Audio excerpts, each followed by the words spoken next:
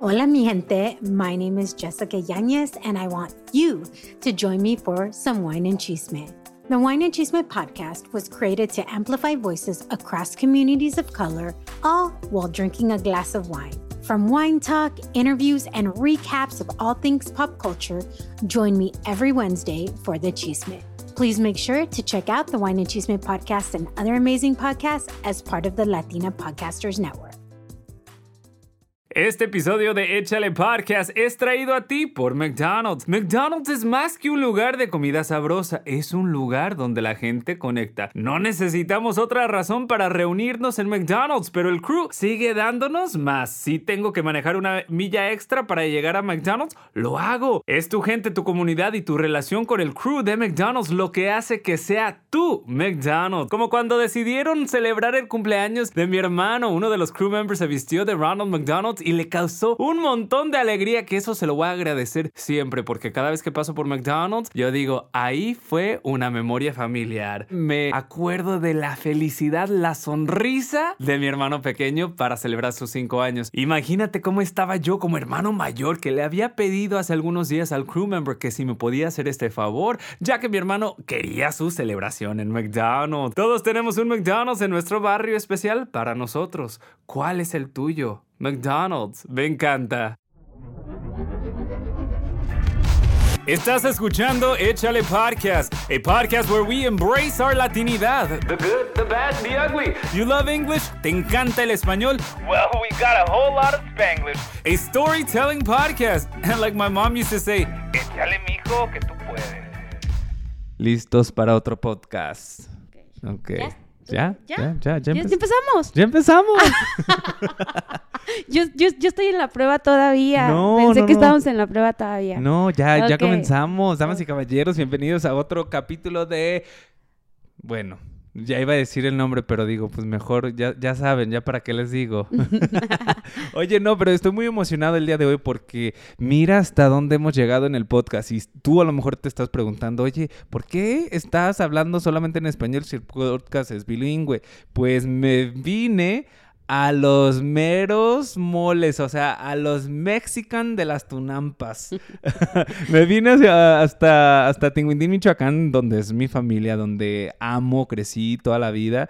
Y estando aquí dije, voy a tomarme la oportunidad de no solamente, pues, estar entre mis raíces, sino también platicar con gente que sin duda alguna forma parte de mis raíces, y por eso traje a mi prima. Bueno, no me traje, pero ya estaba aquí. Yo estoy aquí, más bien yo te traje a Tinguindín. Sí. Es más fácil que yo esté aquí en Tinguindín y que tú vengas acá, ¿no? Sí.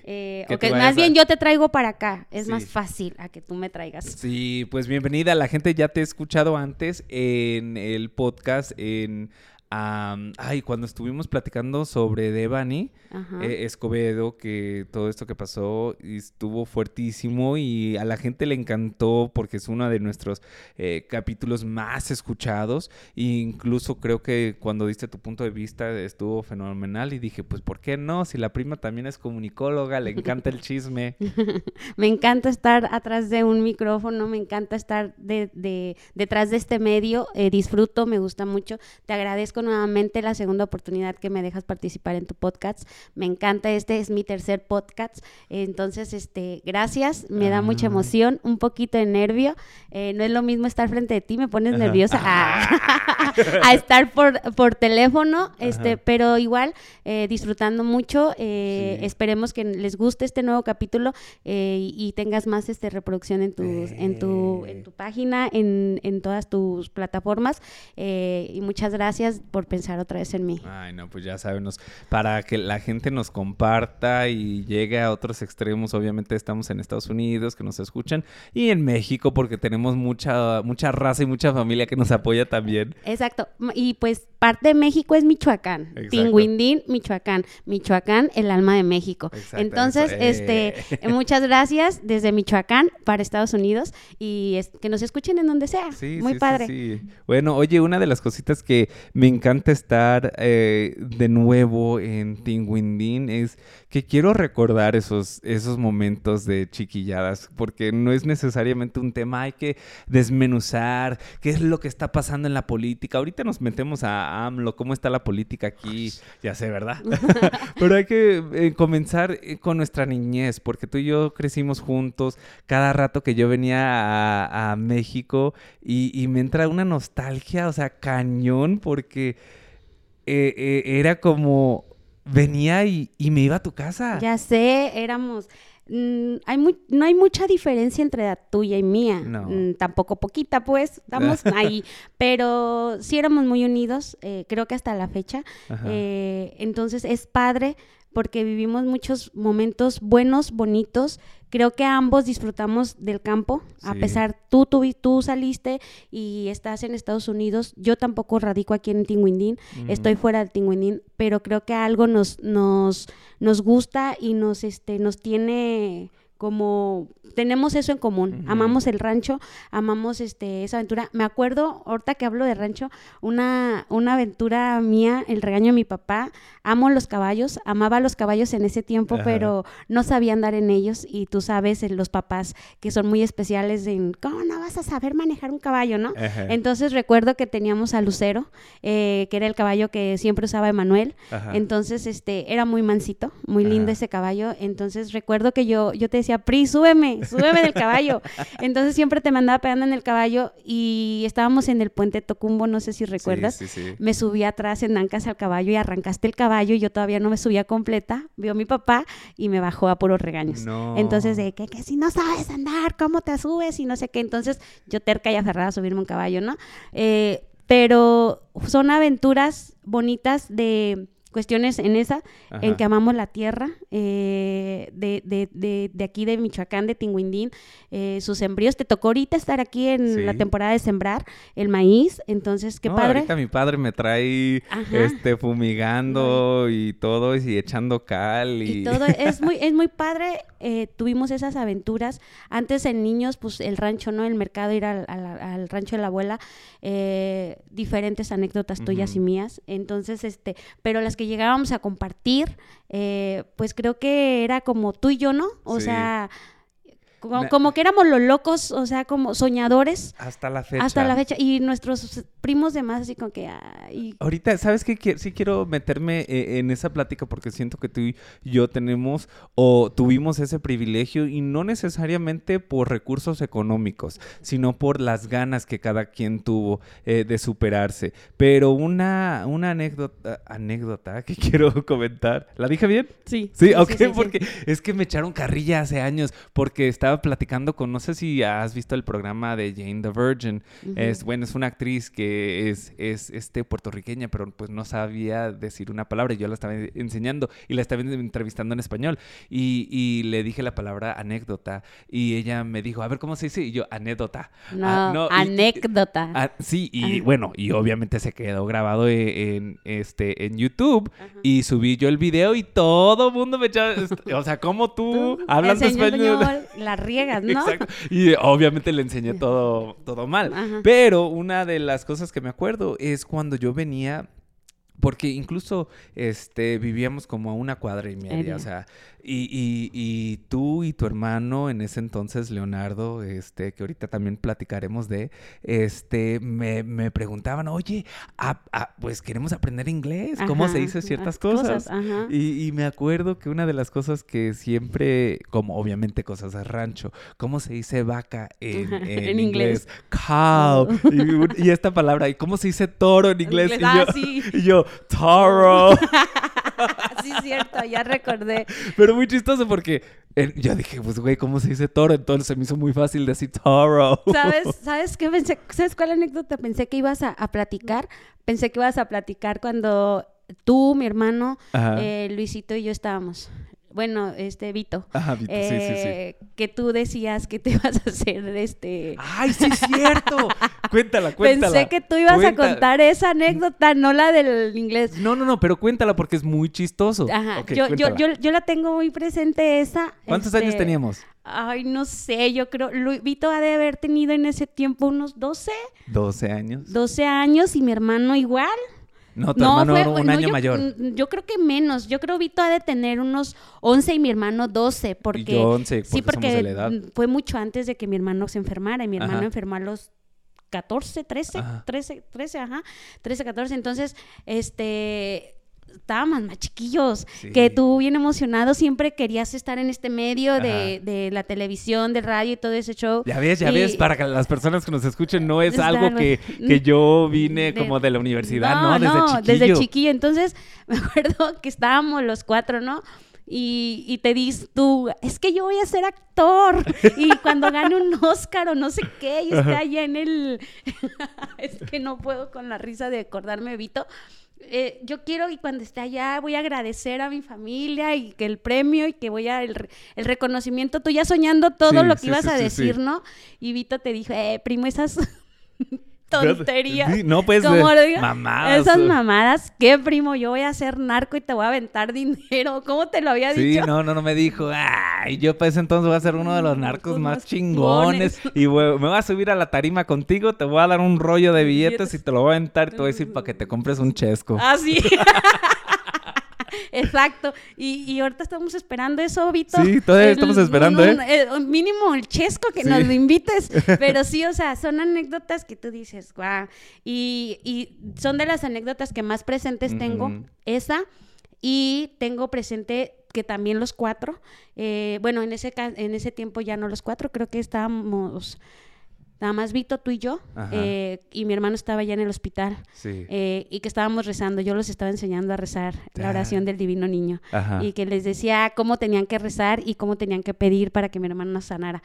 Entonces son de las dos que se me han quedado más grabadas, el pedir por la salud de mi hermano y los sueños, ¿no? Del sueño que tenías tú y el sueño muy de extremo a extremo, tú todo en la televisión, un famoso muy acá reconocido, y él también quería ser un reconocido, pero narcotraficante, ¿no? Entonces... Ay, pero mira las cosas de chiquillos que decíamos, porque ahora dices, no, hombre, ni con eso no nos metemos con eso, exactamente, y menos a las cosas como están ahorita, ¿no? Y ahorita mejor Vita de decir... Qué estúpido, ¿no? Decir esas cosas, y yo mejor aquí tranquilito en mi rancho con mis 2, 3 caballos que tengo, mi vaquita, y trabajando aparte, ¿no? Pero no piensas, o sea, en ese tiempo no veías un mundo tan lleno de malicia, pues tanto que ve, o sea, lo que pensábamos, ¿no? Y muy chistoso, ahorita que lo dices, veíamos el mundo de caramelos, ahora sí como dice la novela y la novela, que todo era muy fácil, muy a gusto, muy tranquilo, y creo que la realidad nos entró a todos al momento de que se enfermó tu hermano. Sí. Esa realidad nos pegó como, wait, ¿qué está pasando? Ajá. O sea, la vida sí es de dolor, sí es de sufrimiento, y creo que un día, no sé si fuimos, bueno, no sé si iba Vito, pero me imagino que sí iba Vito, cuando fuimos a visitar a tu hermano, y esa es una de las, creo que más grandes memorias que yo tengo y siempre lo recuerdo, cuando lo saludamos por la ventana que no lo pudimos ver, que nos... Pero tú vas a hacer llorar aquí, y es muy... Sí, no, pero habíamos ido nosotros a no sé, algo del PAN. A la política. A la política. Sí, fuimos a un meeting, a un cierre de campaña. Y andábamos todos, Y estábamos tú, yo, Vito, y creo, si no me equivoco, Andrea. Ajá. Andrea, en ese entonces fuimos los 4. Y de repente dijiste, oye, bueno, o no sé si tú o yo, pues... Creo que fuiste tú. Oye, vamos a ver a Nano, Ajá. a Leonardo. Y tú dijiste, pues vamos, tus papás ya estaban ahí en Morelia. Y nunca se despegaban por lo regular, y tu mamá tampoco, pero siempre la oportunidad que ellos tenían estaban. Y Morelia, para la gente que nos esté escuchando, nuestro pueblo, Tinguindín, radica a 3 horas de Morelia. Y me acuerdo llegando al hospital, cierro los ojos, veo a mi tío Danielo, tu papá, con sombrero, sentándose afuera, solo, no sé dónde estaba tu mamá, y le pregunté, tío, ¿podemos pasar a ver al Nano? Y me dijo, no podemos, está muy malo. Y no sé cómo estuvo, si una enfermera... Empezamos como a decir, ¿en qué habitación está? Y Nano le gritábamos. Nano, y se asomó por la ventana de su... Sí, de su cuarto, porque creo que la única que podía pasar era mi mamá. Entonces mi mamá le dijo que estábamos ahí y no se podía parar, pero hizo el Sí. esfuerzo y se asomó a la ventana. Sí. Para la gente que nos está escuchando, mi primo Leonardo, Nano, como le decíamos de cariño, tenía leucemia en ese entonces y falleció, ¿en qué año? En el 2007. 2007. Ajá. Yo me acuerdo, estaba yo en la prepa, estaba en el primero de prepa, Ajá. en el grado 10. ¿Cómo fue eso para ustedes, vivirlo? Porque ustedes estaban aquí presente. ¿Y cuántos años estuvo? 2 años y medio. Wow. Estuvo tratando de combatir la enfermedad del cáncer. No lo logró. En ese Sí. tiempo, creo que sí había oportunidad de medicina, tecnología, pero no tan avanzada, no tan desarrollada como creo que hubiera ahorita, Sí. ¿no? Sí repelas y dices, Dios, o sea, ¿por qué en ese tiempo no había las posibilidades y las oportunidades que hay aquí ahorita? Pero creo que Dios no se equivoca. Creo que Dios dice y Dios decide qué, cuándo, cómo y dónde y quiénes. Entonces, cuando nos dan la noticia de él, pues tú sabías, mi hermano era más de rancho, más de campo, no le gustó el estudio, entonces yo ya trabajaba en el ayuntamiento, yo ya me gustaba la política y todo eso, yo me sentía más chingona que él, entonces yo decía, ¿por qué él y no yo? O sea, Sí, yo a lo mejor yo lo pude aguanto. tomar, yo aguanto, entonces él no va a saber el significado de lo que tiene, él no es fuerte para lo que le espera, va a Y venirse. no creo que no haya sido fuerte. Y creo que es algo que nos pasa a la comunidad Ajá. pueblina. Es la ignorancia. Exacto. Más que nada. Y desafortunadamente la gente, o afortunada como la quieras ver, personas que estudian y que pueden ver más allá del rancho, la mentalidad de rancho, pues tienden a ser más abiertos a que el doctor te diga, no hagas esto, no hagas lo otro. Aquello, exacto. Entonces, yo decía eso, ¿no? Yo decía, no, o sea, o sea, yo le reclamaba y le reprochaba eso a Dios porque yo decía, yo estoy más grande que él, Sí. yo sé más que él. ¿Por qué no me la mandaste a mí la enfermedad? Yo pude más o puedo ser más fuerte que él en este aspecto porque a él. Pero yo lo creía débil, ¿no? Sí. Entonces, ver todo lo que él pasó, ver todo lo que él sufrió, quimios, porque tú lo conocías, era muy cabrón, muy bocón, muy hocicón, entonces yo le mandaba mensajes y le decía, mijo, ¿cómo estás? ¿Cómo te sientes? Y me decía, ¿cómo quieres que me sienta? Pues como una coladera, todo picoteado. Entonces, cada que iba o cada que lo veía, y si era verdad, o sea, todo así, entonces yo decía, Dios no se equivoca, ya después, pero lo entiendes y lo comprendes mucho después, porque dices, no se equivoca porque yo no hubiera aguantado lo que él aguantó. Sí. Él es fuerte, él fue un guerrero y luchó y yo no hubiera aguantado, yo hubiera sido más débil de lo que él fue. Entonces, por eso Dios no se equivoca y nos manda, no creo que nos mande más de lo que no podamos aguantar y soportar, ¿sabes? Entonces, desgraciadamente él no murió tanto de cáncer, él decayó. En los pacientes de cáncer, cuando decaen es más difícil es que se sobrepongan de una decaída, sus defensas. ¿Pero qué es una decaída? Mira, él ya llevaba su tratamiento, sus quimios bien. Sí, porque yo me acuerdo que hubo un tiempo donde él o sea, ya le dábamos esperanza de wow, ya. Ajá. Pero haz de cuenta que el problema de las personas de cáncer, que si una defensa o se le bajan un poco las defensas y otra vez ataca y decae, o sea, decayó, o sea, le dio un para abajo, es como un bajón, pues. Y entonces a él lo internan en un junio, no recuerdo si junio o julio, cae al hospital otra vez, en julio del 2007, cae otra vez al hospital y ya no se puede parar. Entonces ya no había esperanzas de que se le pudiera hacer algo. La única esperanza que había era una quimioterapia. En ese tiempo pues eran quimios por colores, creo que era roja, negra y azul. Depende del color, era más fuerte, más leve, así. Y no recuerdo si era la roja o la negra la más fuerte. Entonces le tenían que poner esa quimio, pero era la única opción que tenía ya. Entonces le dijeron, va eso, pero en muchos pacientes esa quimio les perfora algún órgano. Wow. Entonces tenían que tomar ese riesgo. Dice, no sabemos qué órgano, puede que le perfore un órgano, puede que no sabemos su cuerpo, pero puede que le perfore el riñón, el hígado, lo que sea. Entonces, desgraciada y lamentablemente a mi hermano le perforó los pulmones. Entonces, al final, él ya no falleció del tanto del cáncer, porque fue la quimio que le perforó el pulmón, entonces ya no se pudo hacer nada. Wow. Y cuando le administran la quimio, o sea, ¿a los cuántos días o meses? No, creo que fue casi, pues es que ya era lo único que teníamos de esperanza. Creo, no sé si recuerdo si fue el mismo mes de septiembre, sí, cuando ya no lo desahuciaron, porque... Wow, los mismos doctores dijeron llévenselo a su pueblo. Sí, mi hermano pedía mucho, eso es triste, fíjate, porque duró desde julio hasta septiembre sin salir del hospital para nada.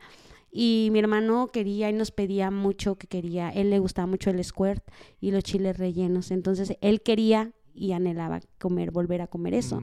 Entonces el día que lo dan desahuciado, pues nadie sabíamos más que mi mamá, era la única que sabía que él ya estaba desahuciado. Wow, no sabían entonces, ustedes. No lo imaginábamos, o sea, nosotros no sabíamos que ya no lo daban porque sí, ya no se le podía hacer nada, pero a la vez no teníamos tan presente la clave desahuciado como mi mamá. Sí, estamos mi mamá sí chiquitos. preguntó y creo que mi mamá le dijeron que cuánto tiempo tenía de vida y le dijeron que no sabían, que así podía durar 8 días, podía durar un mes o un año, pero que más de un año no pasaba. Entonces, pues sí, duró 8 días exactamente. Lo sacamos un jueves del hospital y el próximo jueves falleció. Y el día que lo sacaron, yo venía con la esperanza, yo estaba allá, yo me vine con él en la ambulancia, yo venía con la esperanza, él amaba el rancho, él amaba a sus perros, él amaba a sus caballos, él amaba todo eso. Entonces, aunque lo veíamos muy grave, yo en lo personal, yo te hablo por mí, obviamente no te puedo hablar por los sentimientos de que en su momento sintió mi mamá, mi papá, mis hermanos, yo te hablo por mí, y yo te puedo decir que yo venía con la esperanza de que él llegando aquí viera sus animales, viera todo y se levantara. Era como que ya para mí fue como lo último, decir, lo llevamos al rancho, que vea a su perro porque tenía una perrita que se llamaba Pancha. Ajá. Y él amaba, o sea, él no preguntaba en el hospital si no era por la Pancha, las vacas y mi sobrino Daniel. Sí. Era por lo que él preguntaba, siempre. Entonces, mi esperanza fue eso, que vea a su perra, que vea a Daniel y que vea sus caballos y todo, sí. Y que él ya se va a parar.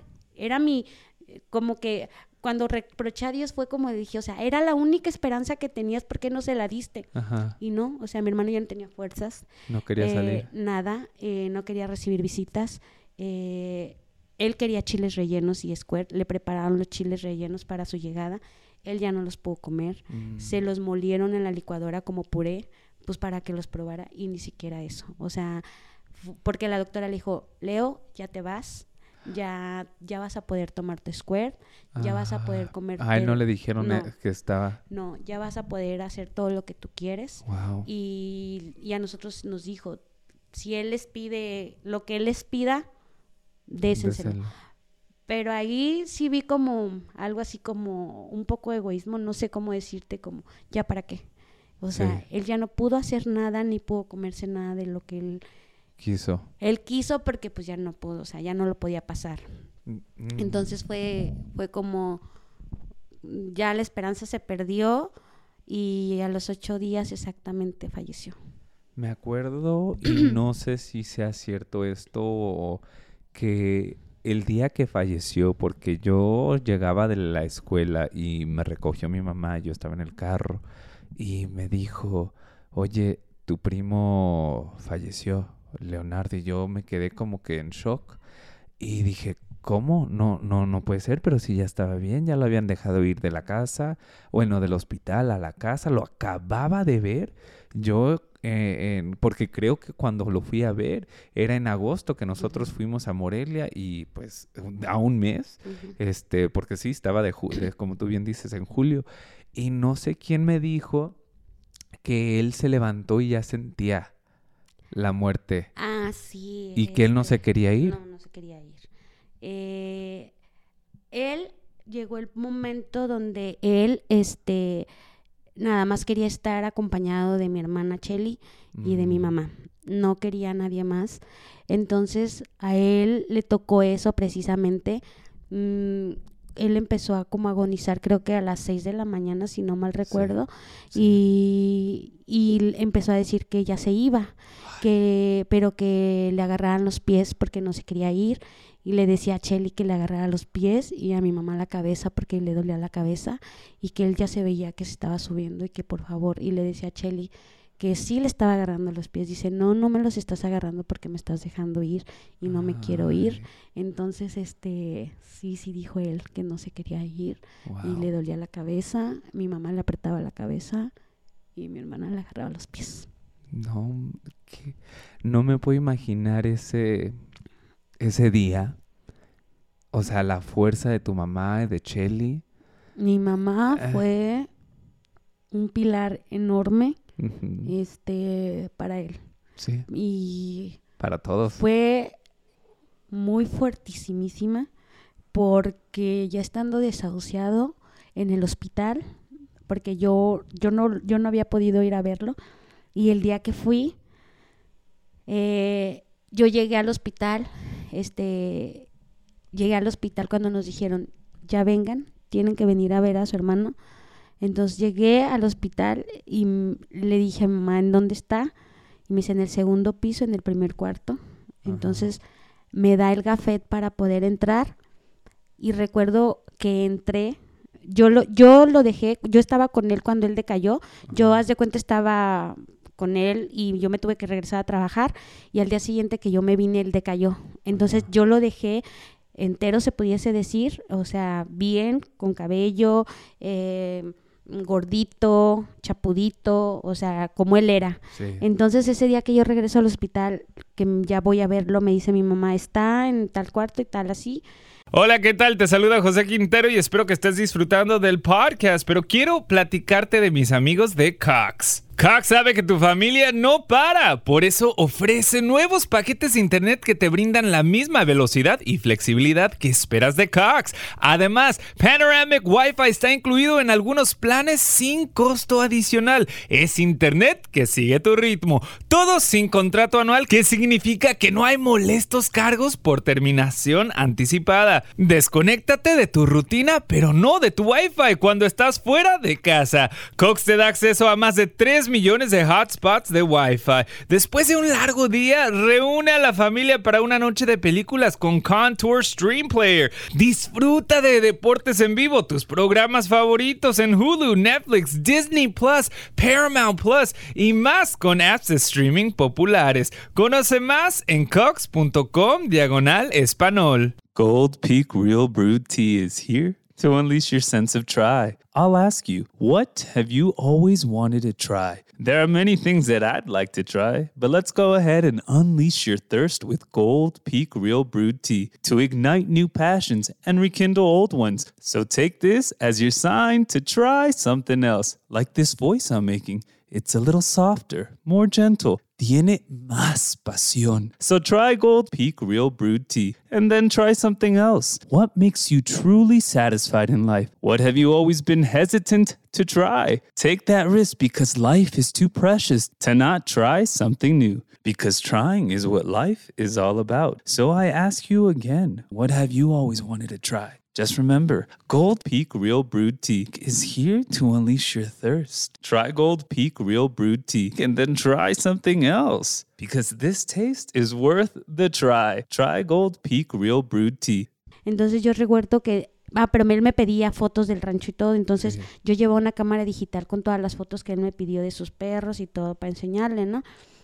Entonces llevaba la cámara y me metí. Y recuerdo que subí así, y de las indicaciones que me dio mamá, entré al cuarto y vi a una persona diferente a mi hermano.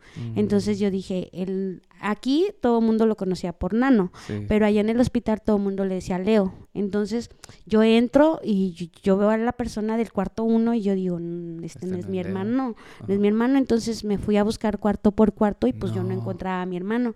Y me encuentro una enfermera y me dice, ¿a quién busca? Y ya le digo a Leo y me dice, es el del cuarto 1, el primero que yo vi. Entonces él estaba de espaldas o sea, yo le vi el perfil y pues dije, no, o sea, mi hermano ya estaba muy delgado, estaba peloncito, pálido, flaquísimo, o sea, era otra persona, yo no la reconocí. Entonces le digo, Nano, ya estoy aquí, pero pues a mí se me desgarraba el alma, pero no sé, no te puedo decir qué ni quién me dio fuerzas, no sé. Ajá. Entonces, a mí no me da miedo la sangre en un hospital, no me da miedo la herida, me da miedo o me desmaya, me debilita el dolor ajeno. Sí. Entonces, yo no lo sabía, lo descubrí ahí. Entonces, él se voltea como puede y está acostado, entonces le dije, ¿cómo estás? Ya vine a verte, mira, te traje las fotos, velas, y ya pues emocionado porque estaba viendo las fotos de los toros y todo ese show. Entonces en eso llegan a dejarle comida y me dice, le estaban poniendo una nebulización y me dice la enfermera, no le vaya a quitar la nebulización, le digo, pero ya está su comida, y dice, no le vaya a dar de comer, hasta que se le termine la nebulización. Ok, perfecto. Él tenía una pierna estirada y otra cruzada, justo como estoy aquí ahorita. Entonces, pero acostado él, y me dice, pues ya pasan como 20 minutos y llega la enfermera y me dice, ¿por qué no le ha dado de comer? Y yo así de, oye, me dijiste que no le diera de comer. Ajá. Porque es la nebulización, bla, bla, bla. Es que le hubieras dado X, ¿no? Y ya me dice él, ¿sabes qué? No quiero comer, nada más dame agua. Entonces le digo, ok, y le iba a dar el agua y la enfermera le jala la pierna y yo veo que él le duele, o sea, ajá, el movimiento que le hizo la enfermera, a él le dolió. Entonces, cuando yo veo eso, yo me empecé a sentir muy mal, empecé a marearme, y la enfermera volteó y me vio y me dijo, ¿puede salirse, por favor? Y yo, sí. Yo recuerdo que no me pude esperar a subirme al elevador, me bajé por las escaleras y veía doble a todos los doctores y todo que iban saliendo, y nada más recuerdo que llegué a donde estaban mis papás y vi que mi papá estiró los brazos y me dijo, ¿qué pasó? Y ya no me acuerdo más. O sea, alcancé a llegar porque su dolor me desmayó, sí, me dio náuseas y todo eso. Entonces, pero fue muy, muy difícil el no reconocerlo, y es una enfermedad muy cabrona, sí, el cáncer. Te termina en todos los sentidos, ¿sabes? Y no solamente a uno, sino a la familia. Y a lo que iba, o sea, yo ver eso me impresionó y lo vi una vez. Entonces, imagina a mi mamá, él llegó al punto donde si tú lo visitabas, tú decías, ay, vine a verte, ¿no? Y él a los 5 minutos te decía, ¿sabes qué? Ya bájate porque mi mamá está preocupada y quiere estar conmigo. Entonces, wow, pero no era mi mamá, no era que mi mamá estuviera preocupada, era que él no quería que nadie más estuviera ya con él, más que mi mamá. Entonces, mi mamá era como en los 5 minutos que ella se podía bajar y desahogarse un poquito del dolor que sentía de ver a su hijo así, ¿no? Entonces, ella decía, no voy a llorar, no me voy a debilitar, porque mi hijo no merece verme así, porque yo le tengo que dar fuerzas a mi hijo. Entonces, imagina el dolor de mi mamá, verlo tan mal y no poder sacar ese dolor para que su hijo estuviera más fuerte y no decayera más. Wow, qué fortaleza de mi tía. Y después de que fallece Nano, al año, si no me equivoco, no sé si ahora, como dicen muchos, fallecen de dolor de corazón. Dolor, o sea, un corazón roto. Uh-huh. También decide acompañar tu mamá a su hijo. Que eso para mí fue como un testamento al amor materno, al no querer dejar a su hijo. Fíjate que mi mamá se entra a una cirugía en julio, un año después de mi hermano. La cirugía era muy peligrosa, uh-huh, y nos dijeron que tal vez no salía de esa cirugía, y nosotros como que estábamos un poco conscientes de que podía salir viva y no podía salir viva. A mi hermana Cheli le tocó, creo, firmar un documento donde estaba, uh-huh, de acuerdo que ella no podía salir viva. Entonces, yo le pedí a Nano, yo le dije, si tú crees y tú la necesitas más allá contigo, adelante, llévatela. pero si tú crees que nosotros la necesitamos más aquí, déjanosla. Y sí, fíjate, mi mamá se recuperó de esa cirugía rápido, no tan rápido, pero sí a comparación de todas las cirugías que ya había entrado anteriormente. Pero haz de cuenta que ella, si te veía llorar por Nano, ella te decía, ya no le llores más a mi hijo, déjalo descansar. Él sé fuerte por tu hermano. O sea, ella siempre fue la que nos dio ánimo, ¿sabes? Tú veías a mi mamá tan fuerte todavía después de eso, y al que veíamos mal era mi papá. Mi papá cayó como indigente. No quería bañarse, le creció la barba, él nunca era de que, o sea, parecía hipioso, o sea, y mi mamá le decía, oye, báñate, oye, la gente va a decir que no te tengo preparado todo para que tú estés bien. Y mi papá cayó en una depresión enorme, entonces nosotros creíamos que el que se nos iba a ir o algo era mi papá, porque se iba al rancho y de regreso al rancho ahí lo veías llorando en el panteón, regresaba al panteón. Entonces tú decías, mi papá se va a ir, mi papá. Y mi mamá súper fuerte, o sea, ella era la que nos daba ánimos a Chely, porque Chely lloraba mucho. Entonces mi mamá le decía, hija, ya, deja descansar a tu hermano, déjalo ir. O sea, pues casi recuérdenlo como él era. Uh-huh. O sea, mi mamá era la fuerte, nunca pensábamos así. Pero en diciembre que mi mamá decae, el doctor, anoche me enteré de hecho, que mi hermana, que ella fue la que estaba con ella el día que murió, el doctor, mi hermana creía que le habían inyectado un medicamento mal a mi mamá que todavía no le tocaba, porque mi mamá estaba bien. Y anoche me dijo mi hermana que no, que el doctor le dijo, ¿sabes qué? Es que tu mamá ya estaba mal. Tu mamá traía una depresión, tu mamá traía una angina de pecho porque no soltó lo de tu hermano. Wow. Tu mamá, tu hermano casi tu hermano se la llevó, ¿no? Tu mamá no superó nunca lo de tu hermano. Y mi mamá decía, si a mí se me mueren mis papás, yo soy una huérfana. Si se me muere mi esposo, soy viuda. Pero se me murió mi hijo y no soy nada. O sea, no hay palabras para decir que soy. Entonces, es así como, pues sí, realmente no soy mamá, uh-huh. No creo serlo, pero no sé, a lo mejor yo me sueno egoísta y decir, ok, murió mi hermano y duele muchísimo, pero mi mamá, pues también es como, sí. No sé, o sea, no sé explicar qué se siente no estar tu mamá, ¿no? Y fíjate que mi papá, el día que muere mi mamá, al día siguiente, mi papá se baña, mi papá se corta la barba, se baña y lo ves, y yo, me dio coraje, sí, un poco de coraje, no te lo voy a negar. Y yo dije, ¿por qué? O sea, porque ella tanto tiempo te lo pidió y no lo hiciste, y ahora que ya no te ve, lo haces. Y le reproché porque rejuveneció. Sí. Mi papá rejuveneció. Yo dije así como que wow, o sea, te hizo bien que muriera mi mamá para que rejuvenecieras y todo este show, ¿no? ¿Y nunca te lo explicó? ¿O? Nunca se lo pregunté. No, o sea, lo juzgué en ese momento, pero en ese tiempo era como un coraje, ¿no? O sea, sí. ¿Y también estabas chiquilla? ¿Fue 15 años? ¿O cuánto? No, 14 años. No, yo tenía como 21. Bueno, o sea, 20. Digo hace... Ajá, hace 14 años. Entonces, ahorita, pues sí comprendo un poco a mi papá.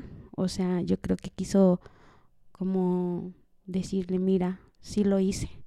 O sea, como darle el gusto, ¿no? Sí. A pesar de que ya no estaba, decirle, sí lo estoy haciendo ya. O sea, ya me voy a poner las pilas. Ajá. O todo lo que me pedías, lo estoy haciendo yo. 4 hijas. Exacto. Sí. 5 hijas y un hijo. Ay, mira. Ajá, 5 hijas y un hijo más. Ajá. Que tenía que quedarse, ¿no? Entonces, he aprendido no juzgar, ¿sabes? A tus papás. En su momento, pues por algo pasan, por algo.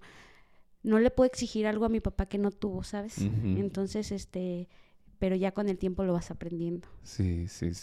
De tus hermanas, ¿cuál te acuerda más a tu mamá? creo que todas tienen un poco de mi mamá. Sí. Ajá, creo que lo maternal o lo acogedor, se pudiese decir, no sé, Cheli. Sí, estoy totalmente de acuerdo. Sazón, comida, pues así, Cheli y Pipi, las dos. El carácter, creo que todas tenemos un poco el carácter de mi mamá, porque mi papá no lo dice. Ajá. Bueno, mi papá se cree un santo, yo creo, y él no lo ve así, pero físicamente, antes yo veía como que Cintia se parecía un poco más a mi mamá, no sé, Ajá. pero tengo como, yo decía, es que no tengo nada de mi mamá, sí. No me parezco nada a mi mamá, y tengo como 2 años para acá, yo creo, que un poco vi una foto y es que va gente, yo tengo en mi casa, su casa, tengo una foto de mamá, entonces va gente y me dice, ¿te parece a tu mamá? Y yo así de, no manches, yo nunca he visto que me parezca a mi mamá, pero he reflexionado y creo que yo decía, mi mamá no me dejó nada, pero ¿sabes? Mi mamá me dejó muchísimo, me dejó mucho aprendizaje, mi mamá era muy aguerrida, muy luchona, muy terca, muy aferrada, muy trabajadora, muy inteligente. Entonces creo que todo eso mi mamá me lo dejó. Apenas he visto, o sea, yo decía, es que mi mamá, no sé, mi mamá como que yo no fui muy acogida de ella, yo pensaba. Ajá. Pero creo que mi mamá, con todo lo que inconsciente o subconsciente hizo, mi mamá me dejó mucho de ella. Sí. O sea, creo que en todo, enfermiza como ella, me la paso en cirugías como ella, pero precisamente por eso me dejó eso, porque de todas y cada una de esas cirugías y de todo, mi mamá salía más fuerte. Sí. Entonces creo que eso me dejó a mi mamá. El sazón no te lo voy a decir porque no cocino y mis hermanas sí. Mi mamá tejía punto de cruz, servilletas, todo eso, carpetas, manteles, o sea, todo tú la veías siempre, tampoco me dejó eso. Pero que no me gustaría, qué bueno que no me lo dejó, pero me dejó el salir adelante. Sí. Mi mamá creo que fui su elegida y vio algo en mí para decir, ella no se va a quedar quieta, ella va a conseguir lo que quiera, así como yo. ¿Y de tu hermano, ves a alguno de tus sobrinos y de repente lo miras? Sí. ¿A quién? A Daniel. A Daniel. Ay, ya me voy a poner a chillar yo también. Pues sí, tiene todo el carácter de Leo. Cabrón. Bocón, atrevido. Lo único que no le sacó fue el gusto por los caballos y la charreada. Sí. Pero todo lo demás, sí. Sí. Leo. Que diga Daniel. Creo que cada uno tiene poquito de él. Daniel, creo que es el que tiene más. Leo. Porque también se la pasaba con él. Ajá. Leo, pues no lo alcanzó a conocer. Pero pues Leo tiene su nombre, ¿no? Y el gusto por la charrería. Farid tiene algo, pues, en lo pillino, en lo, aventadillo, pues, social. Sí. Pero más creo que Daniel. Sí. Daniel, pues, era su... Y Luis, te faltó Luis. Pero Luis, fíjate que Luis sí alcanzó a convivir con él. Porque yo me acuerdo, o sea, Luis fue como más de... Es que es casi de mi como edad. su hermano. Sí. Porque de hecho Luis es el único que ni siquiera nos dice tíos, porque Luis convivió y creció con nosotros más como hermano que como sobrino. Entonces, Luis tiene recuerdos con él. Luis obviamente va a tener más recuerdos con él porque me acuerdo, Luis era más a Nano lo fascinaba y le encantaba la música y le encantaban los toros. Sí. Entonces, ellos armaban su concierto y su corral y Nano era el jinete y Luis era el que le tocaba la banda. Y hasta la fecha. Luis ya ves que tocaba en una banda y así, pero ellos armaban su combo, ¿no? Y ya de repente ya no era el jinete Nano y también se ponía a tocar porque le gustaba mucho la música, ya se ponía a cantar y a tocar, pero ellos hacían su equipo en ese aspecto de el jinete y su toro y todo, y hubo un momento donde Luis sí se enfocó como que sí le gustaba ese asunto, pero yo creo que era más porque era a lo que jugaba con él, porque él creció, no sé si porque Luis es muy reservado, no sé si por su dolor, que no lo sacó, porque fue muy apegado a él. No sé si el dolor de los caballos, el acercarse a los caballos, el ser él un charro, porque apostábamos a que Luis iba a hacer como que a seguir el legado de eso, entonces apostábamos porque le iban a seguir, no sé si por su dolor y el de ver el recuerdo de su tío en los caballos, en un jaripeo, en todo eso, él decide no hacerlo, porque de repente él era así de, ya no me gustan los sombreros, ya no me gustan los caballos, ya no me gusta este asunto, ¿no? Entonces, lo respetamos, lo juzgamos tal vez, pero a lo mejor en su dolor muy profundo fue, yo no quiero esto porque tal vez me recuerde y me da un dolor grande recordar a mi tío en eso, ¿no? Uh-huh. Entonces, Daniel a todo le tira y a nada le pega, ¿sabes? Pero él... Sí, ahorita, creo cuando fue ayer, me lo encontré en el jiu-jitsu. Es buenísimo. Yo no sabía. Yo dije, este güey, ¿qué onda? Porque él empezó que quería ser charro. Ajá. Y le intentó y luego que ya no le gustó, andaba en las cuatrimotos. Pero que a Chely no le gusta, entonces, a tu hermana. Fíjate que a Chely le gustan más los toros de reparo, creo.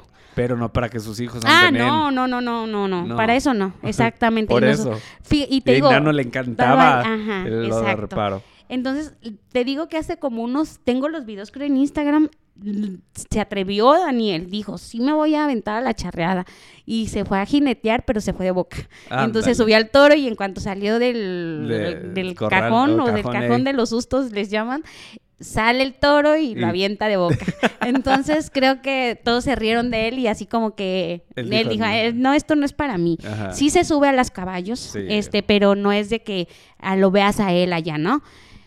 Y ahorita está en el jiu-jitsu, creo que se llama así, y es muy bueno. Me estaba contando también al día que llegué y me dice, tía, es que me da miedo, me dicen que él no confía en su potencial y todos ven que tiene mucho potencial y ya lo quieren mandar a participar a Zamora, por lo mismo que es muy buenísimo, pero a mí me da mucho miedo de esos golpes, sea, pero él está muy emocionado, muy entrado. Oye, hablando de la niñez y de cómo crecimos, estábamos hablando hace rato del transcurso de nuestras vidas, que tú y yo, creo que de la familia de nuestros papás, uh-huh, fuimos de los únicos que, aunque crecimos económicamente no muy bien, exacto, y a lo mejor nuestro destino era quedarnos en Tinguindín, o nuestro destino, obviamente el mío, te lo digo por estar en Estados Unidos, es una vida totalmente diferente, uh-huh, pero tú estando aquí en Tinguindín, en un pueblo, decides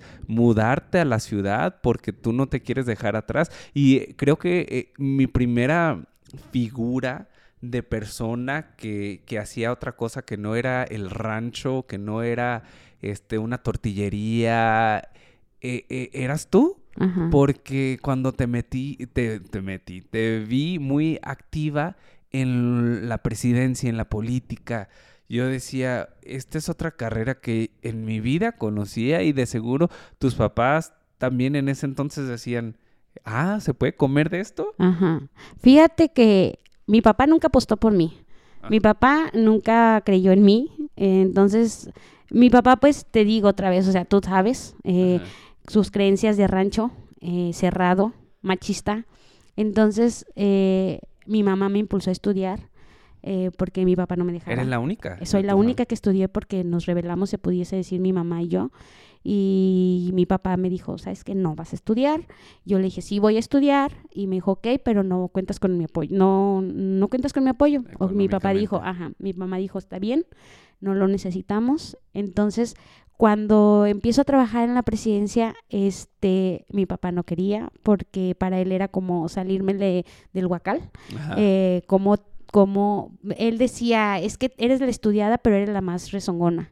Ajá. Pero era porque yo sabía lo que estaba bien, lo que estaba mal, y si yo sabía que yo tenía la razón, yo tenía que pelear por mi postura y por lo que yo decía, ¿no? Entonces eso, uh-huh, era como que mi papá decía, no, o sea, ¿cómo una mujer así? O sea, cuando mi hermano enferma, yo trabajaba en la presidencia, cuando me toca estar en Morelia, yo me enamoré de Morelia. Y yo le dije a mi mamá, yo me voy a venir a vivir a Morelia. Y mi mamá me dijo, estás loca, ¿qué vas a venir a hacer acá? Y le dije, no sé, trabajar, no sé, pero yo voy a vivir aquí. Entonces ahora yo creo mucho en eso de decretar, Sí. Pero antes Igual, no sabía. Igual, o sea, Antes yo no imagínate. sabía eso de las decretaciones, entonces ahora lo creo y yo digo, creo que lo decreté tan fuerte, lo visualicé tanto, lo anhelé tanto, que me quedé en Morelia, porque mi mamá me dijo, ¿y en qué vas a trabajar? Le dije, no sé, ma, le dije, pero yo aquí voy a trabajar y yo voy a vivir. Y te digo, lo decreté tanto que ya tengo mi casa allí en Morelia. Sí. Entonces, yo no tampoco creía, o sea, cuando me dicen, te vienes a trabajar en Morelia, yo tenía mi trabajo estable aquí. Ujú. Yo no le pedí opinión a mi papá, entonces, no sé, no pensé en ese momento en mi papá, no pensé en nadie. Y yo dije, sí. Y yo nada más llegué y le dije a mi papá, me voy a ir a trabajar a Morelia. Y me dijo, ¿y a qué te vas a ir a trabajar a Morelia si tú tienes trabajo aquí? Ajá. Y le dije, es que ya no tengo trabajo, ya renuncié y me Ah. voy a ir a Morelia. Es que cuando entró una nueva presidenta o presidente Ajá. al municipio de Tinguindín, obviamente no saben si te vas a quedar quedar ahí. o te van a Pero sacar. yo ya no tenía ahí, yo ya no trabajaba en la presidencia. Ah, Yo ya trabajaba se llama Junta Local de Sanidad Vegetal, es lo que ve todo lo de los aguacates, entonces Ajá. que transportas, que los que te dan el permiso para que saques ok, el aguacate, los que te revisan las huertas, que estén bien en producción, que estés, bueno, muchas Sí, cositas, sí. sanitaria, inocuidad y todas esas cosas, ¿no? Yo ya trabajaba ahí y renuncié ahí para irme a Morelia, entonces mi papá pensó, o sea, no me la creyó y me dijo, no, no te vas, y eso fue un miércoles, Ajá. y me dijo, no, no te vas, y el domingo yo ya estaba en Morelia.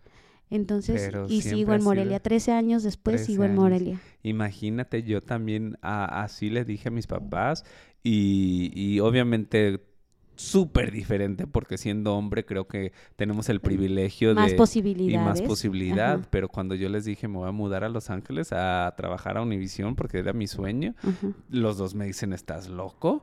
Y yo a la semana ya estaba en Los Los Ángeles. Sí, es que no sé qué pasa, no sé, cuando lo deseas, creo que el universo conspira a tu favor, Ajá. porque precisamente lo anhelas, lo quieres, lo deseas y estás ahí, ¿no? Entonces, creo que eso es muy bonito y tengo, o sea, a pesar de que me pasan cosas de que decreto, como que hay el momento que dejas de hacerlas, ¿sabes? Pero ya ahorita estoy como más centralizada, más aterrizada en cosas de conspiración del universo, decretada. Ya estoy vieja, pues, yo Sí. creo. Ya estoy en Estamos en eso, ya llegamos al tercer piso. Ajá, ya. Oye, una de las cosas que siempre he querido platicar contigo es sobre esto, y no sé cómo decirlo sin sonar mal, pero porque a lo mejor no es malo, y quería tu perspectiva, porque como estando aquí, nosotros vimos a nuestros padres, a nuestros abuelos pasar carencias, vivir en pobreza y obviamente crecimos todos juntos, crecimos con sueños, crecimos con ilusiones, pero seguimos viendo en nuestros primos unos patrones muy cíclicos, donde nosotros incluso los queremos motivar, incluso con tus hermanos o hermanas, oye, hagan más por su vida, o a nuestros sobrinos, a nuestros ahijados incluso, y tú dices, se salen de trabajar o se salen de la escuela después del 6º año, incluso actualmente, Exacto. a trabajar, a ganar dinero, y tú dices, ¿cómo es posible que los dejemos como papás? Obviamente nosotros no tenemos control para seguir estos patrones que nos van a dejar en la ignorancia, que nos van a dejar con una comunidad igual de machista. En el machismo, apenas Exacto. te iba a decir eso. Y una familia que no está preparada para la vida, porque veo a nuestros primos y yo digo, wow, ¿cómo es posible que no quieran? Ajá. Y no estás mal porque obviamente y te obviamente lo digo. No quiero juzgar. No juzgas y ni tampoco es como minimizar, ¿sabes? Sí, pero eso es lo que te decía de mi mamá. O sea, creo que ella vio algo en mí y dijo, esta cabrona se va a ir. Ajá. O sea, no va a quedarse aquí. Y hasta la fecha, o sea, amo Tinguindín, te lo juro, amo Tinguindín y me encanta venir, pero te lo voy a ser sincera, o sea, no me gustaría yo venirme aquí ya para vivir, radicar otra vez aquí, yo ya no me hallo aquí, ya no me veo aquí y me da, o sea, a mí soy muy como tía, no tengo hijos, pero como tía creo que soy muy estricta y mis sobrinos te lo pueden corroborar, me encanta impulsar a mis sobrinos. Con Daniel no lo logré. ¿Ya se salió de la escuela? Sí, él Ajá, desde yo el no sabía. sexto. Desde sexto. exacto. Él se fue a la primaria, a la secundaria, pero él salió y le dijo a su mamá, ¿sabes qué, mamá? Si quieres pagar de embalde, paga. Yo no voy a estudiar. Y se salió, es muy social. Ajá. Las muchachas lo siguen muchísimo, Sí, o sea, sí. demasiado. Le decían, Daniel, regresa a la secundaria, mira. Y no, ya no voy a regresar porque la verdad es que ya pasó una semana y ya me atrasé en los apuntes. Nosotros te hacemos los apuntes, te Sí. pasamos todo, o sea, nosotros te hacemos todo, pero regresa. Y dijo, bueno, pues, y ya se regresa y le hicieron tareas, todas las mujeres que andaban ahí de Ay, coquetas, ay, ay. todas. Pero él dijo, ¿sabes qué? No es para mí. Entonces, él es muy bueno para dibujar. Y yo le decía, ok, Daniel, no estudies, pero dibuja, o sea, dime qué te compro para, no sé qué se necesitan. Sí, tía, esto. Sí, pero no se decide, ¿sabes? Ahorita que está en ese deporte del jiu-jitsu, digo, bueno, jiu-jitsu, digo, bueno, ya algo, pero me da miedo y me aterra, o sea... Que empiece algo y no lo complete. No, me da miedo que lo golpeen. O sea, porque yo ya le vi el potencial también y sí lo trae cañón. Entonces, que lo convenzan de ir a competir, o sea, qué chido, ¿no? Pero el Jesús en la boca nadie me lo va a quitar. O sea. Oye, mi tío Caris hacía jiu-jitsu. Ajá. Entonces... Y amo a mis sobrinos, o sea, los amo, pero no sé cómo se escuche, pero pues Daniel desde chiquito lo tuve yo, lo traía para donde sabes, o sea, Ajá. ¿sabes? Yo a todo mundo lo presumía, todo mundo me lo chuleaba y entonces, o sea, si al que sea que me le pase algo, pues obviamente voy a sentir, pero Daniel lo sigo viendo como mi bebé, ¿sabes? O Sí, sea, sí. entonces, no sé, y a mis sobrinas, siempre les he dicho, te lo voy a mencionar, no sé si vea esto, no, espero no le moleste. Pero Yasmín, ella estudió Derecho, entonces es un poco rebelde, tiene mucha garra, es muy inteligente. Muy inteligente. Pero yo le decía, ¿sabes qué? Chíngale, o sea, estás aquí estudiándole, chíngale, vas a ser chingona si te lo propones. Ella como que quería rebelarse, como diciendo, mi papá, quiero a nivelarme a ella, y yo no.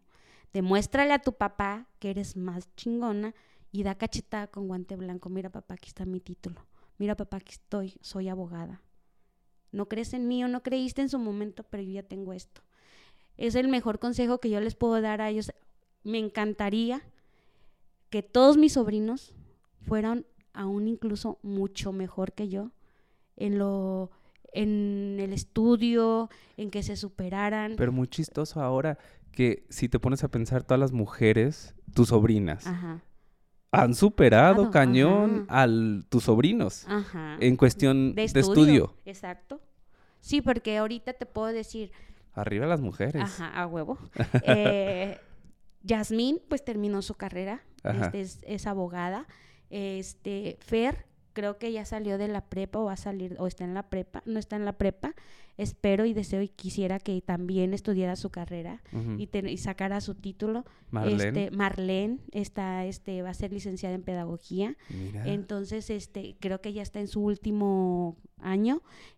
También estoy muy orgullosa de ella porque de ella sí me puedo sentir también orgullosa porque yo creo que pues le tocó la pandemia y toda la pandemia le tocó la escuela en digital, en línea. Entonces también pasé por una cirugía o me caí, no sé, entonces estuve con ella en su casa y me decía, tía, es que ya estoy enfadada, ya no quiero estudiar, ya no quiero seguir. Y yo, Marlene, por favor, mira, ya vas a terminar, no importa, o sea, saca tu carrera. Ya le faltaba como 1 año y medio, sí creo que fue el año pasado, y me dijo, tía, ya no, o sea, creo que esto que estoy estudiando no me gusta. Ajá. Y le digo, Marlene, ya vas más para allá que para acá. Si no te gusta, termínalo, saca tu título, no la dejes inconclusa, ¿ok? Sí. Y se lo digo porque me pasó lo mismo. Yo estudié licenciatura en Derecho y en el 3er semestre me di cuenta que no era lo mío, pero ya era más lo que había pagado que retroceder. Entonces dije, lo voy a sacar, me va a servir más tener un título y ya después estudio lo que yo quiero, que son ciencias de la comunicación, de hecho. Ajá. Entonces ya después estudio lo que quiero, pero ya voy a tener otra carrera más. Entonces le dije a Marlene, sácala. Y mira, ya va a terminar. Qué bueno. Entonces sí estoy muy orgullosa porque las mujeres precisamente de la familia bueno, hablando de mis sobrinos, estamos, las mujeres somos las que sí hemos sacado una carrera y los chiquillos, pues ya sabes, al aguacate, al rancho y a trabajar en huertas, ¿no? Es lo que les motiva y nos queda de esperanza Farid y Leonardo, que esperemos que sí sigan ellos estudiando. Eso también depende de las madres. Exactamente. Exacto. Oye, ¿por qué tú piensas que mucha gente, he visto últimamente, gente con las que yo andaba en la plaza y platicábamos y todo eso, se estudian a Morelia y yo digo, wow, qué padre, pero terminan y regresan acá, que no es nada mal, pero desafortunadamente yo digo, tantos sueños que dejaron estudiando comunicaciones y luego están abriendo agencias de viaje. Exacto. Y tú ya sabes a quién me estoy refiriendo, que la quiero mucho y todo ese rollo, pero yo digo, sigue tus sueños, persigue más. Y no sé si es el sentirse lejos de la familia. A lo mejor, no sé si caer en... A veces me siento mal porque digo, yo creo que yo no quiero ni amo tanto mi pueblo como esas personas que regresan y se quedan acá. Y esas personas yo sí las veo muy amorosas y apegadas al pueblo, ¿no? Pero voy a lo mismo que tú, o sea, puedes crecer allá donde estás también. Como yo amo mi pueblo y me encantaría venirme a vivir, pero amo también mi trabajo allá. Exacto. Entonces, es lo que te digo, o sea, yo me vendría a mi pueblo si me sacara la lotería y yo estuviera segura de tener una enorme cabaña y un enorme rancho lleno de caballos y vacas. Y es lo que yo quiero, o sea, es entonces, lo que yo quiero. Si yo tuviera la posibilidad, el dinero de hacer mi rancho, obviamente no exactamente aquí en Tinguindín, pero un poquito alejado de Tinguindín, así, y tener un pinche cerro donde yo me pueda ir a cabalgar con el montón de caballos que yo pueda tener, me vengo. Si no es así, de verdad, yo no me vengo para acá, ¿sabes? Entonces, es mi sueño guajiro, tal vez, pero igual, mira, o sea, lo decretas, lo quieres y lo visualizas y afirmas, entonces pueda que algún día lo tengan, ¿no? Pero no entiendo esas personas que precisamente dices, tú estudias allá, pero creo que nunca se cortaron el cordón umbilical con el pueblo. Y yo creo que sí me lo corté de más y no me veo regresando aquí solamente de esa manera que te digo. Y amo Morelia, a mí me encanta Morelia, disfruto mi vida, creo que ya está allá. Amo el fútbol, tú sabes, entonces tengo el estadio allá, amo estar detrás de un micrófono, de estar en unas cosas, entonces yo creo y veo la posibilidad de crecer más allá en lo que yo amo, en lo que a mí me gusta, que venir aquí, o sea, a lo mejor me puedo venir aquí de comentarista en el Pinal, ¿no? Los domingos en el fútbol, pero no tanto como crecer allá, ¿sabes? Ahora, una de las últimas cosas que quiero tocar contigo, porque estás hablando de tu carrera y yo, obviamente la gente sabe que estoy enamoradísimo de mi carrera.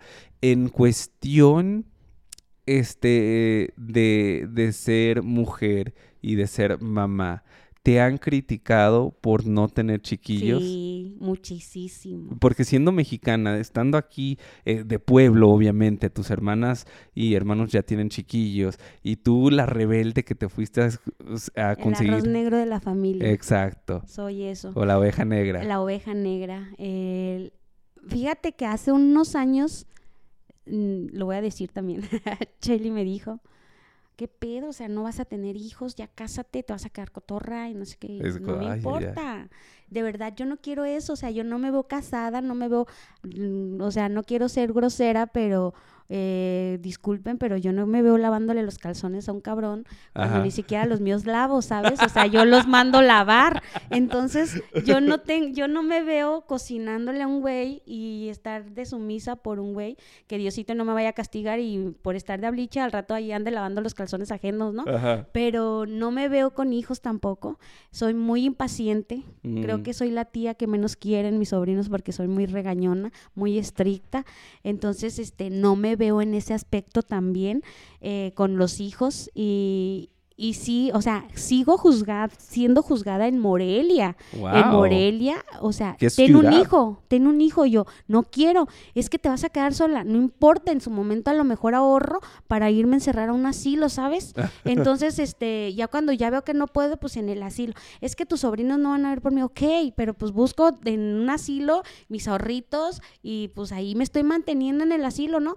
Pero es que ten un hijo, o sea, ¿por qué no tienes un hijo? Porque no quiero, o sea, a huevo ven un estándar que tienes que tener un hijo a fuerzas por ser mujer y porque como que a eso viniste al mundo. Sí. Y no, o sea, están equivocados, o sea, pues si en su momento Dios me lo va a mandar, pero no es porque yo lo busque tal vez, pero si me lo mandan, te digo, también por bocona decir no y lo tengo, pues ya ni modo, le atoro al pedo, pero pues no porque tal vez yo es que me veo de mamá, no me veo de mamá. A estas alturas, si me llegara un chiquillo y si te llegara un chiquillo, creo que, ok, bueno, pues, pero imagínate si nos hubiera llegado a los 20, como no, a alguno de nuestros primos, no. o a los 15, 16, tú dices, güey, no manches. Que estaba viendo, me dice, porque Daniel, de hecho, todo me cuenta, o sea, todo.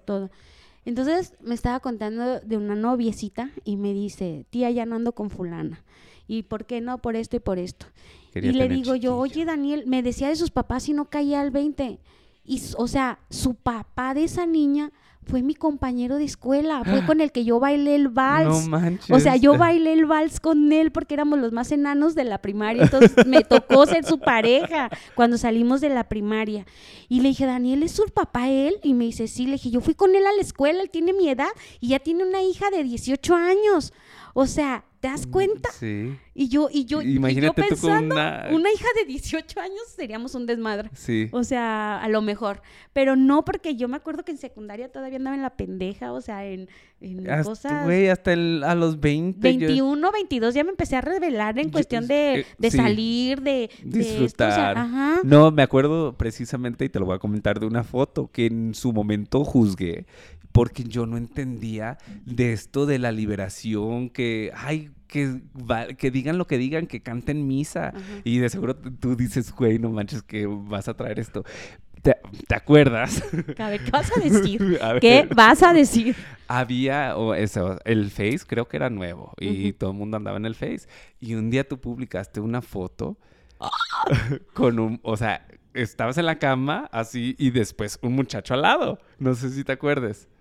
No sé si te ibas a casar con él. Ah, sí, con mi ex. Sí. Pero no traía una blusa de straple. No, creo que tenías es que bueno, te mandé después, haz de cuenta que era el straple hasta aquí. Ajá. De hecho, ese día andábamos hasta con Andrea. Mi straple llegaba aquí, pero él al abrazarme, tapa el straple.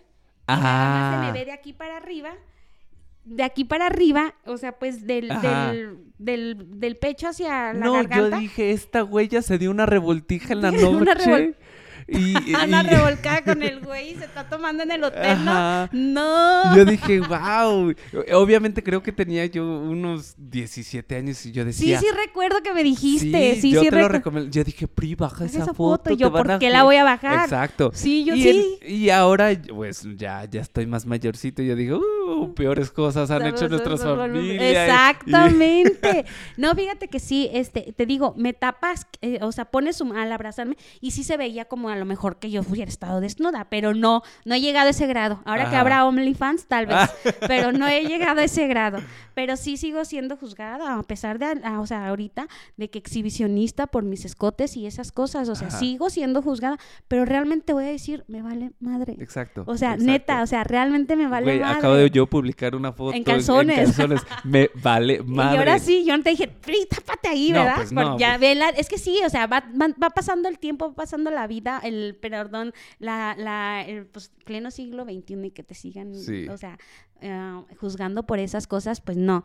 Pero yo te lo puedo decir, o sea, he tenido pretendientes, una relación que duró 3 días, precisamente porque no bajé mis fotos de Facebook, porque no las borré. No mames. De mis escotes, y le dije, a ver, discúlpame, pero la Helen que tú ves es la Helen que soy y a mí nadie me va a venir a cambiar. Y si te gusta, si no, bye. Y se fue, y pues qué bueno que se fue, porque yo no voy a dejar de ser quien soy por darle gusto a un pendejo, ¿sabes? Eso, mamona, y entonces, eso. no, es lo que te digo, o sea, siento que y voy a seguir soltera el resto de mi vida por ser delicada porque me dijo, es que tú quieres mandar en la relación, es que no quiero mandar, pero las cosas se hacen así, y no voy a hacer algo que yo, o sea, si yo quiero, yo lo bajo porque yo quiero. Ajá. Y le dije, si, en todo caso son mis redes sociales y yo subo lo que se me dé mi gana, punto.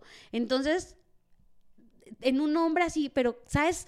Sí, he sido más juzgada por mujeres Wow. que por hombres. Y mujeres de aquí de Tinguanine, Ah. que me han mandado mensajes y me dice, güey, o sea, ¿no te da pena subir esas fotos tan escotadas? Y yo, ¿no te da pena subir fotos con la caguama y siendo mamá? Ándale. Y toda borracha. O sea, sí me explico. Con No el me cigarro en asusto. la mano. No me asusto porque yo tomo, no me asusto porque yo fumo, pero o sea, no me vengas a juzgar a mí por algo que según tú ves mal. Ajá. Cuando iba a decir una palabra, pero es muy vulgar. Te admiras de la verdolaga y te la pasas colgada de ella, ¿no? Ajá. Entonces ya sabrán qué es la verdolaga, ¿no? Ajá. Para no ser tan grosera. Pero no juzgues o sea, tú venme a juzgar cuando tú estés perfecta y tu vida sea perfecta. Ujú. Y eso nunca va a pasar porque nadie Exacto. somos perfectos. Entonces, a ella le gusta emborracharse y le gusta tomar caguamas y le gusta hacer... Y muy su pedo. Muy su pedo. Y yo nunca le ando mandando, oye, güey, no mames, ¿cómo vas a subir eso? Y ahí toda pedota y es rato tu tú- pedo, es sí. tu gusto. Ok, mi gusto es mi escote. Pues si lo tengo y lo presumo, pues el Exacto. que no enseña no vende, ¿verdad? Exacto. Obviamente no, por eso ya me voy a ir al OnlyFans. Ajá, Pues estoy de una pensándolo vez. seriamente en abrir OnlyFans. Oye, o tus patitas, ya sabes Ya que sabes, muchos toda tienen. operada, toda cirugiada. Oye, a lo mejor hay un Ay, fetiche. un fetiche de alguien, ¿sí es Ajá. cierto? Oye, Ay, enséñame ahí está. esas envolturas. Cicatrices. Esas cicatrices. Enséñame dónde te la amarraron. Ajá, exactamente. Pero ahora, pues no, o sea, y no lo voy a dejar de hacer. Qué bueno, qué bueno. Realmente, o sea. Me alegro por ti. Creo que yo amo, y lo digo, a toda mi familia. Y hay unos familiares que son unos hijos de la chingada y que los dos los tenemos y tú dices, ¡ay! Y bueno, obviamente yo me alejo. Ajá. Amo a mi familia, pero a ciertas De personas... lejos mejor. Exacto. Ajá. Pero creo que de las pocas personas aquí en Tinguindín, de parte del lado de mi papá, con las que más me llevo y que ha superado, que se ha habido superar, y obviamente que cuando tengo una conversación contigo es una conversación abierta y sin prejuicios y obviamente es una conversación, no es como que hay que pelearnos sobre no. ciertas cosas o de mente cerrada. No. Oye, estaba acordándome de la vez que no sé qué subí de un embarazo, que me dijiste, ¿neta, Pri, estás embarazada? Y yo, sí, y que me hablaste por teléfono. Sí. Ya le dijiste a mi tío y yo, no le vayas a decir, voy a ir Y este yo fin acá, de semana a hablar con él y a decirle el pedo cómo están las cosas, ¿no? Y tú, no mames, prima, ¿neta? Y yo, sí, o sea, sí, pero no sé qué, no me acuerdo que ya estaba aquí en Tinguindín y me hablaste. ¿Ya hablaste con mi tío? ¿Qué te Sí, dijo mi tío? no, ¿Cuál pues fue su reacción? Yo por chismoso. Ajá, obviamente, eres comunicólogo. ¿Qué te dijo mi tío? ¿Cómo lo tomó? Yo, aguanta, todavía no he hablado con él. Ajá. Hasta que ya no supe qué decirte y pues te tuve que decir la verdad que era mentira, que no estaba Ajá. embarazada. Pero no recuerdo por qué No. había subido eso. No me acuerdo, pero ay, los caminos de la vida no son como los que Los uno que uno pensaba. pensaba. Ay, ¿Cómo dice?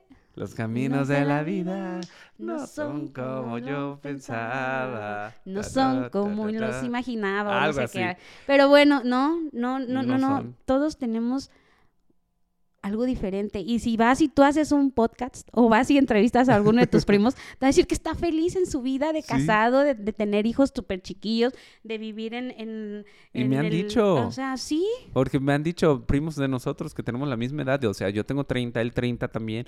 Y ya tiene ¿Tienes 30 cerrados? Sí, 30 cerrados. Wow. Al momento de escuchar este podcast. A lo mejor Sí. ya mis hijos están escuchando este podcast. Ajá, No sé. ok. Pero tengo 30 y él ya tiene un chiquillo de 11 años. Y dices, ¿y tú cuándo los vas a tener? No, espérate, que todavía me falta Ajá. viajar el mundo. Exacto.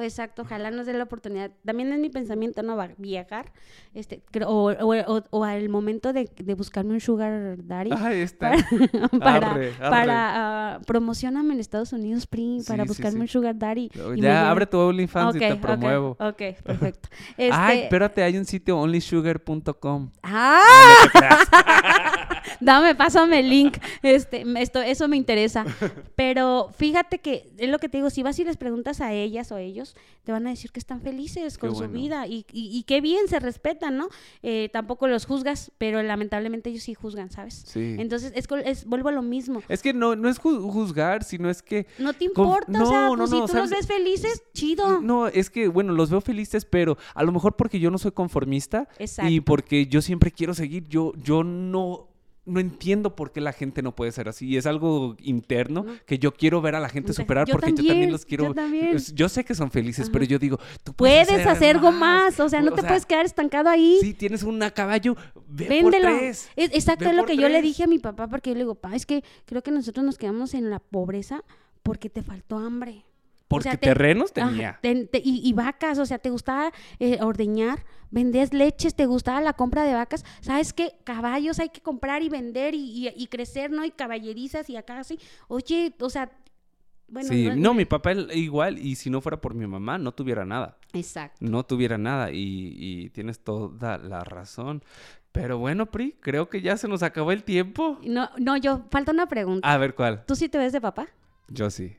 ¿Si quieres hijos? Yo sí. Yo creo, y lo he dicho, he soñado ser papá, he anhelado ser papá. A veces me pongo incluso ahorita que estaba en el cerro, mirar hacia el cielo y rezar por mis futuros hijos, o hijo, o hijes, o lo que quieran ser. Pero no, yo sí me visualizo como papá. Obviamente, ahorita no me siento económicamente preparado para tener un hijo, pero siempre me dicen es que nunca vas a estar preparado para un hijo. Un hijo sale caro. Sí. Demasiado caro. Pero creo que uno ahora sí, como dicen en nuestro pueblo, se amarra bien los huevos y como puedas. Exacto. Como puedas. Y a lo mejor, por decir, si tuviera una noche guajira y la morra saldría embarazada, yo sería el más feliz del mundo. No lo podía. Creo que sí ya me habías comentado algo así. Y fíjate, te voy a decir yo no me veo. Siento que eso es para valientes. Ajá. Y en ese aspecto yo no me siento valiente. No, es que yo siento... Pero, y sí, muchas dicen, es que un hijo es lo mejor que te puede pasar y por él te haces valiente y haces miles de cosas y no sabes de dónde sacas los huevos que dices tú. Ajá, los ovarios en tu caso. Pero no me veo. No me veo yo. Yo no me veo. No sé, es que veo a mi papá y veo a mi mamá y son buenos papás y me hacen reír y los veo, y aunque hayan tenido sus problemas y todo eso, todo lo que me ha inculcado mi mamá, siento que me ha dado una buena base en el sentido de no rajarme y seguir hacia adelante. De mi papá, el amor por el campo, el rancho, la naturaleza, la humildez, y poder inculcarle esos valores a un ser totalmente nuevo y ver cómo triunfan o caen en la vida, pero estar ahí al par con ellos, no sé, como que me trae tanta nostalgia, tanta alegría, amor, y yo ya quiero tener mi propio chimpayate y vamos a conquistar el mundo juntos. ¿Ya? No, pues... ya, dinero, tú lo acabas de decir, dinero nunca vas a estar preparado económicamente. Pero también la persona adecuada, que venga. Pues eso sería lo ideal. Pero creo que tampoco vamos a encontrar la persona adecuada. O sea, si la buscas, no. Deja que llegue y en su momento cuando tenga que llegar. Y que mándala. Si no la puedo buscar, mándala, por favor. Oye, Pri, otra cosa. ¿Crees que en su momento podamos hacer un podcast? Ahorita que te dijiste la naturaleza, es algo que tenemos en común. El rancho, así, cabalgando, imagínate, un podcast, pero en vivo, o sea, podría ser como... Con una fogata, con una guitarrita. Ya te estás yendo ya extremo, quieres demasiado. No, pero está bien. No, pues sí. Eso está chido. Pues es que tú dices en un caballo cabalgando y yo digo, no, ¿En pues, vivo? pues el audio, ¿cómo va a sonar? Pero el podría ser no podcast, pero sí un video. Un video, me late, Podría ser. Bueno, muchísimas gracias, Pri, por tu tiempo. Otra vez. No importa, me lo doy. ¿Tú crees que no voy a tener tiempo? Voy a tener 15 días, un mes aquí postrada en la camilla. la cirugía, pero me agradó que me hayas invitado de nuevo. Si no le paras, creo que no le vamos a parar nunca. No. Entonces va a seguir fluyendo y va a seguir, pero muchas gracias por invitarme. Un saludo a todos tus seguidores. Compartan, está muy chingón. Qué bueno que tuviste esta iniciativa de hacer un podcast. Muchos éxitos, ya sabes, siempre te los voy a desear. Que les vaya muy bien, muy chido. Saludos a todo Estados Unidos, a todos los que nos escuchen, porque lo vamos a compartir para que llegue a muchos oídos. Y qué padre, Pri, que sigas triunfando, que sigas brillando y que sigas teniendo todos los éxitos y ve por todo aquello que anhelas en la vida. Gracias, Pri. Por último, ¿dónde la gente te puede seguir? Helen Quintero, estoy en Instagram como Helen Quintero y también en Facebook Helen Quintero. Eso, muchísimas gracias y no se les olvide compartir este podcast. Nos vemos para el próximo. Chao, chao, pescado. Gracias por escuchar Échale Podcast. If you made it this far, I ask of you one thing. If this podcast made you think, reflect, or enter an existential crisis, then share it with me on social media. Nothing would make me happier than knowing that these stories had a real impact. Nos vemos el próximo martes with more stories and más chisme. This was Échale Podcast.